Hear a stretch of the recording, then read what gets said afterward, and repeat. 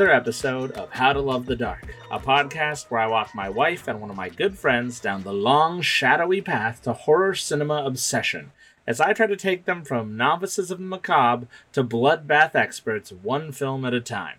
This week we watch 1980's Motel Hell, but before we get into that, let me introduce them. First up, my wife, Anna. How are you? I'm doing all right. You're not, did this movie make you hungry? No. Oh, okay. Torin, how about you? Are you looking for some of Farmer Vincent's famous smoked meats?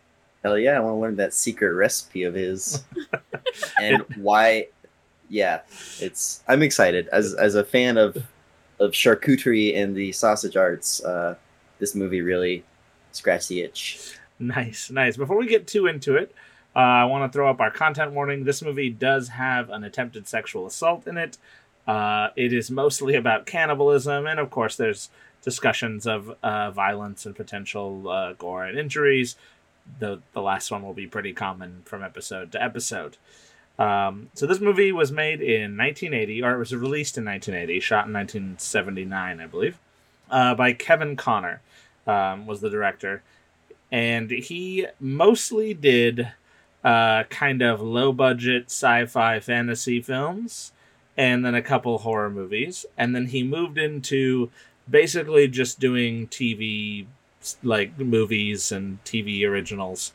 And I think he's still working today doing that.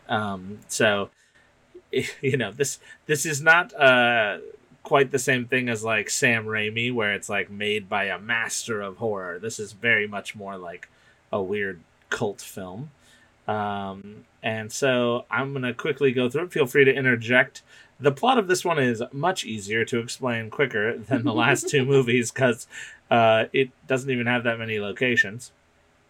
So Motel Hell takes place at Motel Hello. You first meet one of the two proprietors of Motel Hello, Farmer Vincent, played by Western legend Rory Calhoun in his later years. We see him, outside, just kind of looking off into the middle distance, and then he takes a gun and he goes out to a nearby road where a motorcycle is coming around the bend, and he aims at the motorcycle and shoots out a tire. The motorcycle goes tumbling, and Farmer Vincent gets the two people from the motorcycle, a male biker and a woman who we later... the male biker's name is Bo, and this kind of pretty much younger woman named Terry. Bo, we don't really see what happens to yet. Terry, he brings back and says that, God showed him this woman and he spared her from death, and so he's gonna... not let death get her. He's telling this to his sister. Yeah, he's going to raise her. He's telling that to his sister, Ida, played by Nancy Parsons, kind of a famous character actress. Probably most famous for being Coach Ballbricker. Anyway, yeah, she's a pretty good comedic and character actress. And she is his sister. And then we cut to the next day. We see Ida, talking to them. She's awake. They're kind of friendly. We also meet a meat inspector named Bob who shows up and is poking around, and he hears something far off in this other section of the farm that we aren't shown quite yet. And then we also see Farmer Vincent go out again at night to get a van full of a rock band called Ivan and the Terribles. Yeah. In a sick van. The sick van with the most real facial hair ever. Yeah. One of the Terribles, weirdly, played by Cliff Clavin himself, John Ratzenberger, known better as the voice of the piggy bank in the Toy Story movies. If you're a younger person, one of the band people, just randomly, and he gets all four members of this band. And at sometime around here is where we're shown that behind this part of the behind this like gate is a part of the farm. Later he calls it the garden. And in that part are people buried up to their necks with their vocal cords cut. So they make kind of weird, gurgly, growly noises, but they can't speak. And most of the time they have a burlap sack placed over their head to deprive them from of sight as well. Eventually, Bob, the meat inspector, finds his way back here. And of course, because of that, ends up getting conked on the head with a shovel, and ends up back here as well. Terry now is awake and up and walking about. She has kind of at first a father-daughter relationship with Vincent. We also meet the sheriff, who is Vincent and Ida's baby brother, and he's a weirdo.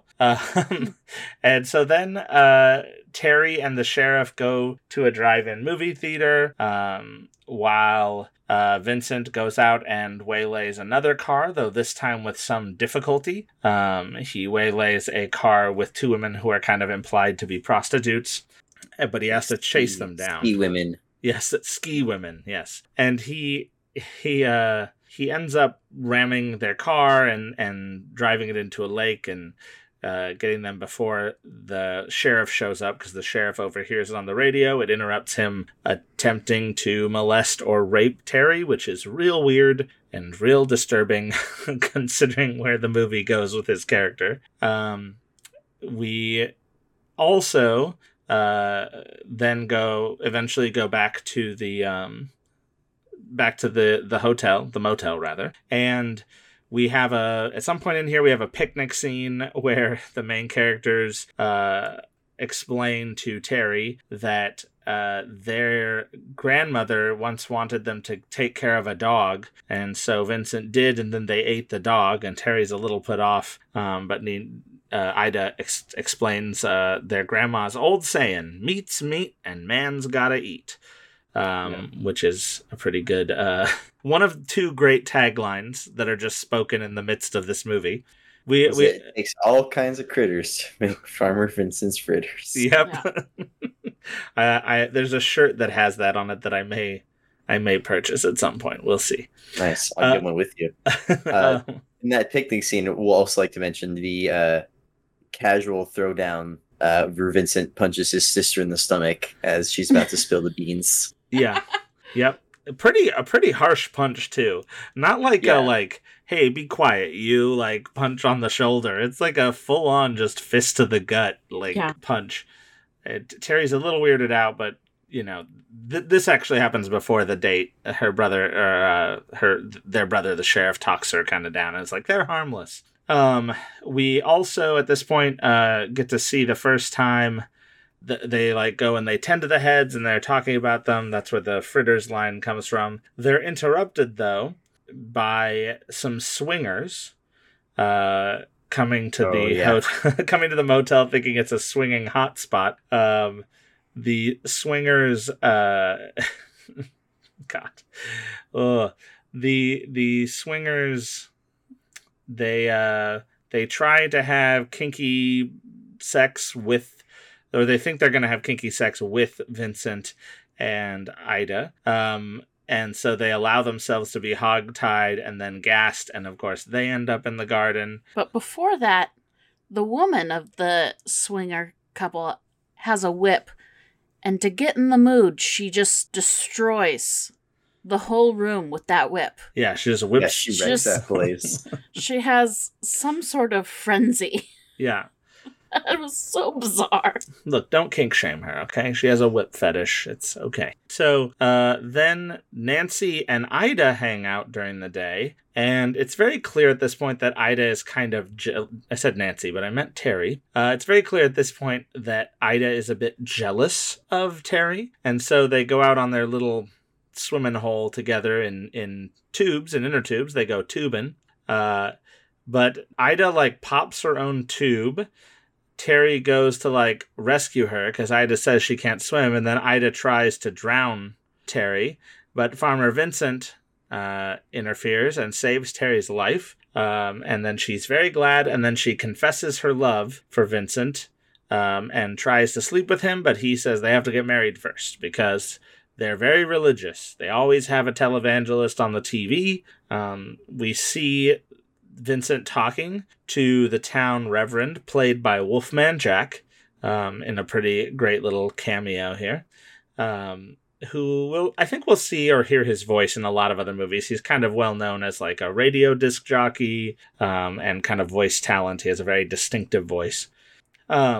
And then their brother finds out, the sheriff finds out, and he tries to go get Terry because he doesn't believe that she would marry Vincent. There's kind of a fight. He ends up getting forced off of the motel property with a shotgun.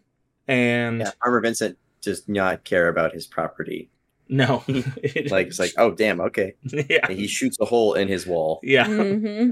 That he will later have to clean up. At this point, we see them kill off the band, Ivan and the Terribles, and they do it because they talk about how it's important to, kill to that they don't feel any extra pain and are, they're very much like a slaughtering, cattle or pigs at a slaughterhouse, except that they show them these weird psychedelic light machines to hypnotize them, and then place nooses around their neck and snap their necks by stepping on the gas. And then Such a good scene. I love this scene. And then they pull them up out of the grave and take them to the slaughterhouse, where unfortunately Terry stumbles upon what they're doing. Terry was knocked out earlier with green poison sleeping juice in champagne. In the most obvious looking that's not champagne ever. He's very easy to coerce into things, as we might touch upon later in this, but throughout the movie, Terry is very easy to coerce, and she goes along with most things. Mm-hmm. Yeah, she's a good sport, Terry. So then we move into kind of a showdown here. And as the showdown is happening, we see that Bo, the biker zombie, has extracted himself from his little not grave, but little dirt imprisonment, I guess. He's not a zombie.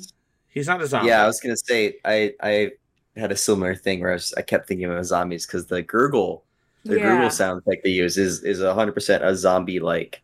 Yeah, gurgle growl. And they definitely walk forward because he lets them all out. Ida runs off during the confrontation. The sheriff shows up, so Terry ends up strapped to like a table going towards a saw, while the sheriff and Vincent have a chainsaw fight. During the fight, Vincent has a dead pig's head on as a mask for no reason whatsoever, but it looks awesome. And it makes a great final scene. Ida gets attacked by all of the very unhappy prisoners outside, and then eventually Farmer Vincent ends up getting chainsawed in the side, and he confides that even he is a hypocrite because he uses preservatives before he dies. That line got me. It was so good. I was waiting for him to recant, and it's like, oh, okay, cool. And then they go to the garden area, and they find Ida upside down in the dirt with just her feet sticking out. She has a couple of like death spasms or like false, I'm not quite dead scares. And then they walk off as the O finally blows up in the Motel Hello sign, leaving it as Motel Hell. And the sheriff, says like, man, it's a good thing that I, left when I was a kid. Otherwise, I might have turned out like them. And the movie ends. It's pretty concise. It's a little over 90 minutes. It's not too long. Before we ask any of my questions, starting with Torin, what are your general feelings on this movie? Boy, so Drag Me to Hell was quote unquote humorous. With they had like some of those silly moments, and they were just not good. This movie does comedy and horror right. I loved the fact that there were little bits of humor. I really thought it was interesting that I feel like most horror movies are told from, at least that I've seen so far, and what I know just culturally, are told from the point of view of the victims. In this movie, you're in the driver's seat with the killers themselves. Vincent got big farmer Dilf energy. Like I see why Terry wanted to marry him. Dude's pretty handsome. Mm-hmm. But yeah, just like it was charming. It was, I think, like well acted. I really like the premise. I just had a great time with this movie. I really enjoyed it, and it's got got sausage in it. You can't go wrong when a movie has sausage in it. That scores extra brownie points with this. This movie literally shows you how the sausage is made. Yeah. I mean, not actually. It's a secret. Yeah, I mean, you get the idea. You see enough to know. And we'll say one thing about the chainsaw fight. Right before the chainsaw fight, Bruce has a shotgun, and he doesn't choose to use it as a gun. Yeah, nope. No. That was a one moment. I was like, okay, I guess we're not doing this, but the chainsaw fight more than makes up for it. Yeah, Bruce the sheriff, real smart guy. I agree. I like the acting in this movie. I think Terry is kind of the one exception. She's played by Nina Axelrod, who's in a handful of low budget horror and sci-fi movies. I don't know that her performance is super great, but like Ida and Vincent, their charisma kind of carries this movie for me. I actually had a hard time thinking them as the villains. I kind of liked them. Yeah, I said the same thing. Like you almost sympathize with them until the final turn when you're like, oh, yeah, that's right, they are cannibals. Like I shouldn't be on their side. All right, counterpoint. Anna, how did you feel about this movie? I didn't. You didn't feel? No. Okay. So, it wasn't scary, and I didn't find it very funny. I didn't hate the acting, but the writing was not for me. I was just bored. Fair. And I didn't want to be bored, so that made me annoyed. I am a very anxious human. I have very high levels of anxiety at all times. And when I go into a movie kind of prepped to be scared, and it doesn't scare me... It's got all that pent-up anxiety. Yeah, it's annoying. It was a letdown. As Torn mentioned, this is a pretty big blend of comedy and horror, and you said the comedy didn't work for you. But I almost would pitch this movie more as a black comedy with horror elements than the other way around. Like... It's just a very dark comedy to me. Like I think the movie's hilarious. Like there's so many little things that I think are funny. I love the I use preservatives line at the end is great. All the little taglines. The people Farmer Vincent kills would you would consider as like the lessers of society. You know, the people that are diluting, American, Reagan, good old Republican Reagan ideals. Like they're all people that those, Reaganites would shun and abhor. Yeah, I mean, this comes out in 1980, so this is the start of the Reagan era, and America has seen Reagan become a political superstar as governor of California, and this movie is definitely lampooning that. Like, they're always watching a televangelist. That's the only thing you ever see on TV is televangelists. And the movie, they're kind of villains due to indoctrination by their extremely religious, family, basically. Their grandma teaches them the art of smoking meats, and it's, they don't say it so much, but it's implied that their grandma killed people and smoked them before they did. So, it's very about like the facade of the Reagan era conservative, and I think that's a neat little bit of subtext. But yeah, so I totally I didn't know if this movie would be for you, because I think it's one of these horror movies that gets by on low budget charm, and one person's low budget charm is another person's like low budget trash. And so I thought you might fall on the trash side of that line. I didn't know where Toron would fall, but I thought it was like a good movie to watch because it kind of attempts to do the same thing, splitting the difference between comedy and horror that Drag Me to Hell does, but in a much more low budget way. I do want to talk about the very casual treatment of sexual assault in this era, because Bruce straight up tries to force himself on Terry, but then he ends up being the hero at the end. And that is not something that would happen in a movie made today. Yeah. Especially after repeated attempts as well. Yeah. So it's the one reading of this movie that's probably very different in general from 1980 to now, is like, Bruce doesn't come out as like, oh, he's the hero of the movie. It's more like, wow, like weird. I don't know how to feel about you walking off into the sunset with this guy that was kind of a creepy sex pest in this movie, you know, like. Yeah. Now she has to escape him. Yeah. So yeah, I didn't like that. Some people think that this movie is also a statement on like the meat industry and not people not wanting to know where their food comes from. Anna, does that read make sense to you, or do you think that's applying meaning where there isn't some? I don't know. I guess. You guess it is? I guess. I don't know.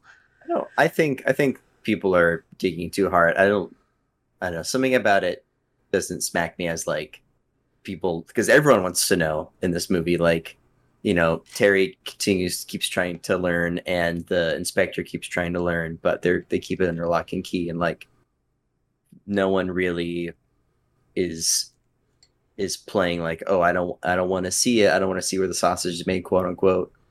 Yeah. I think that's maybe looking into it too far, but I'm not a film critic or a deep connoisseur, so I couldn't speak to that super well. I think by nature of being on this podcast, you are kind of now a film critic.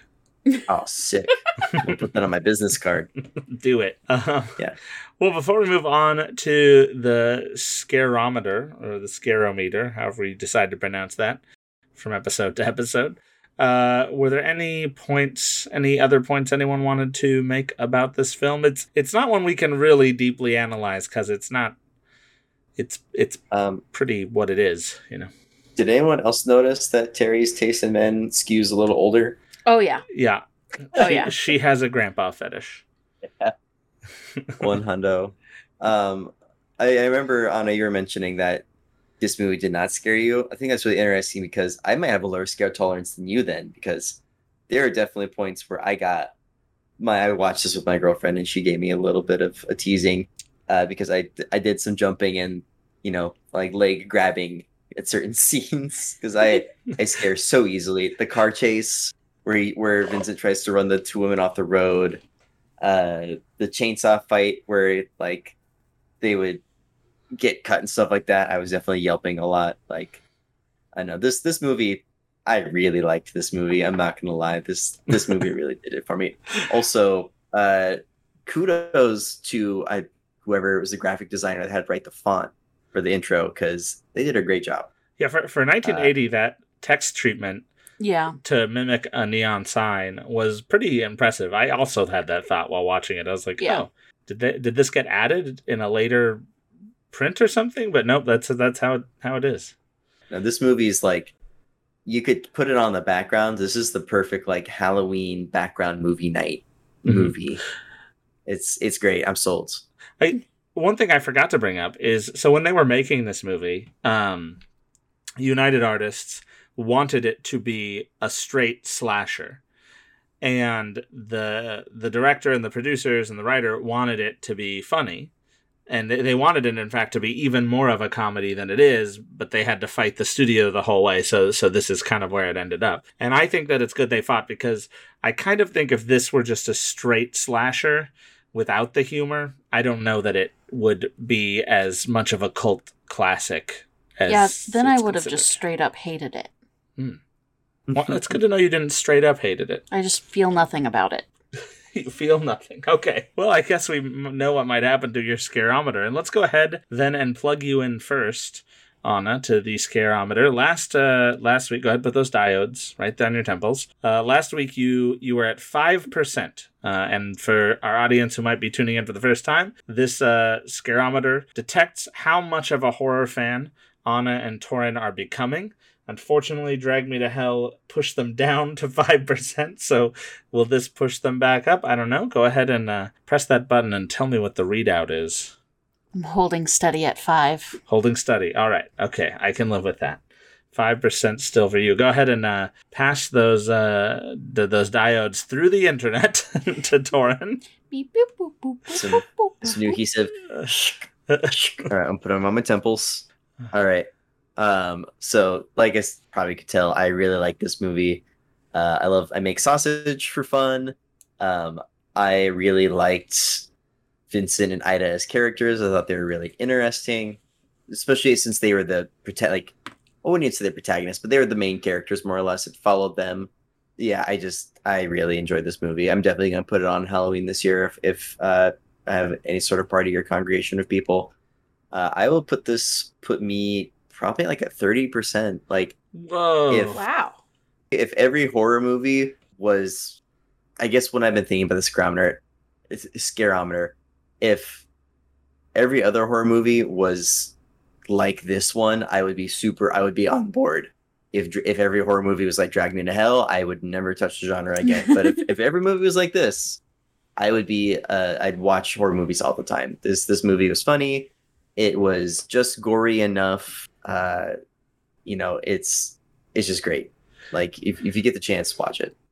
Yeah, it's interesting. As somebody who I have a pretty wide swath of horror movies that I enjoy. I enjoy movies that I will admit are absolute trash, and also movies that are like art house horror. And I enjoy it all. So a fun part of doing this show, as from my perspective, is kind of detecting both of your tastes in which horror movies you enjoy and which you don't.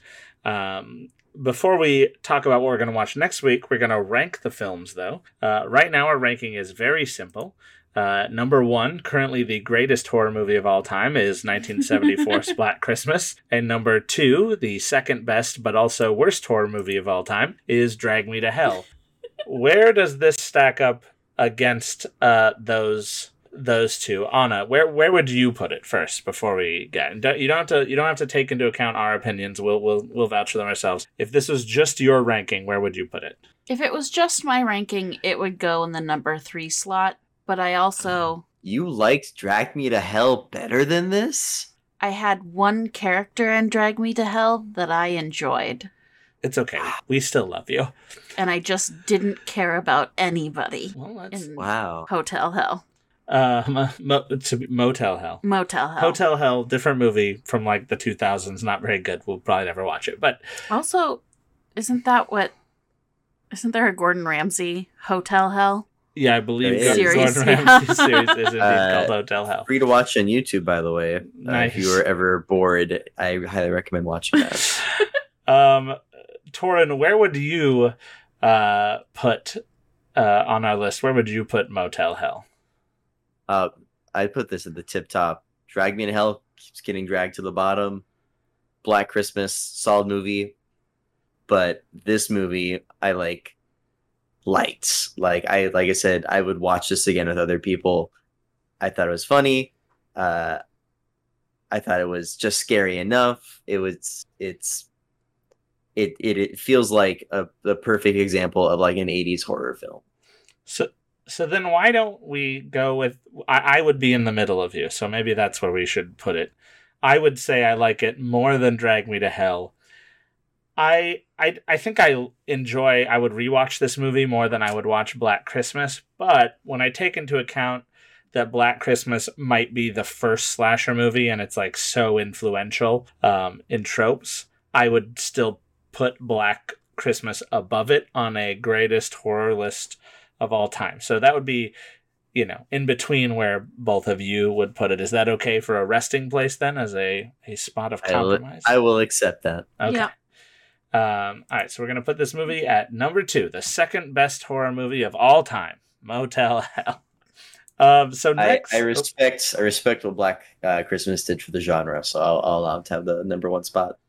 So next week we're going to watch something very different. We're going to go back farther even than Black Christmas. We're going to go back to 1964. We're going to watch Mask of the Red Death, which is a Roger Corman directed interpretation of a Edgar Allan Poe story, a pretty famous Edgar Allan Poe story, starring Vincent Price, one of the most iconic horror actors of all time. And also the voice of Ratigan from The Great Mouse Detective, if you need a cultural touchstone. I like these cartoon voice actor references. Well, I'm trying to think of where, if you don't watch horror movies, where you would know Vincent Price from. And it's that, and that he's also the voiceover for the Thriller, the Michael Jackson song Thriller. He's the spooky voice man. Love it. For that. Oh. So, but he's amazing if you like kind of that born on the stage, then move to the screen, style of acting, like the very over the top kind of melodrama, which I quite enjoy. So this is going to be a very different movie from anything we've watched thus far. And then a reminder that after that, we're going to move to the most modern movie we've watched in Robert Eggers' The Witch, or The Vavitch, if you prefer. And then we're going to dive into The Nightmare on Elm Street as our first franchise to watch kind of front to back, which I'm also very excited for. So this seems like a good place to bring this up. Recently watched The Green Knight, which, by the way, if you haven't seen that, I highly recommend it. Be prepared to have more questions maybe you started with, but it's worth watching. But there was a trailer for my showing for a Candyman movie, and I've never seen Candyman, and I think that would be a great choice for a horror film at some point. Yeah, I want to watch the Candyman. So my horror bucket lists, if we're starting bucket lists, we got Hellraiser and we got Candyman. I've also never seen Candyman. I don't think. Have I seen Candyman? I mean, you've been in the room while I've watched Candyman. Okay. I don't know if you were watching Candyman, but I watched it. This is a reoccurring thing for me, is that I don't remember movies that I've seen because I often just fall asleep during them. But I don't know why I'm getting gleeful, but if Motel Hell had Torin jumping a few times, I would like you. I need you to give me a live feed of you watching Candyman, because there is an order of magnitude, in my opinion, of how scary Candyman is in comparison to Motel Hell.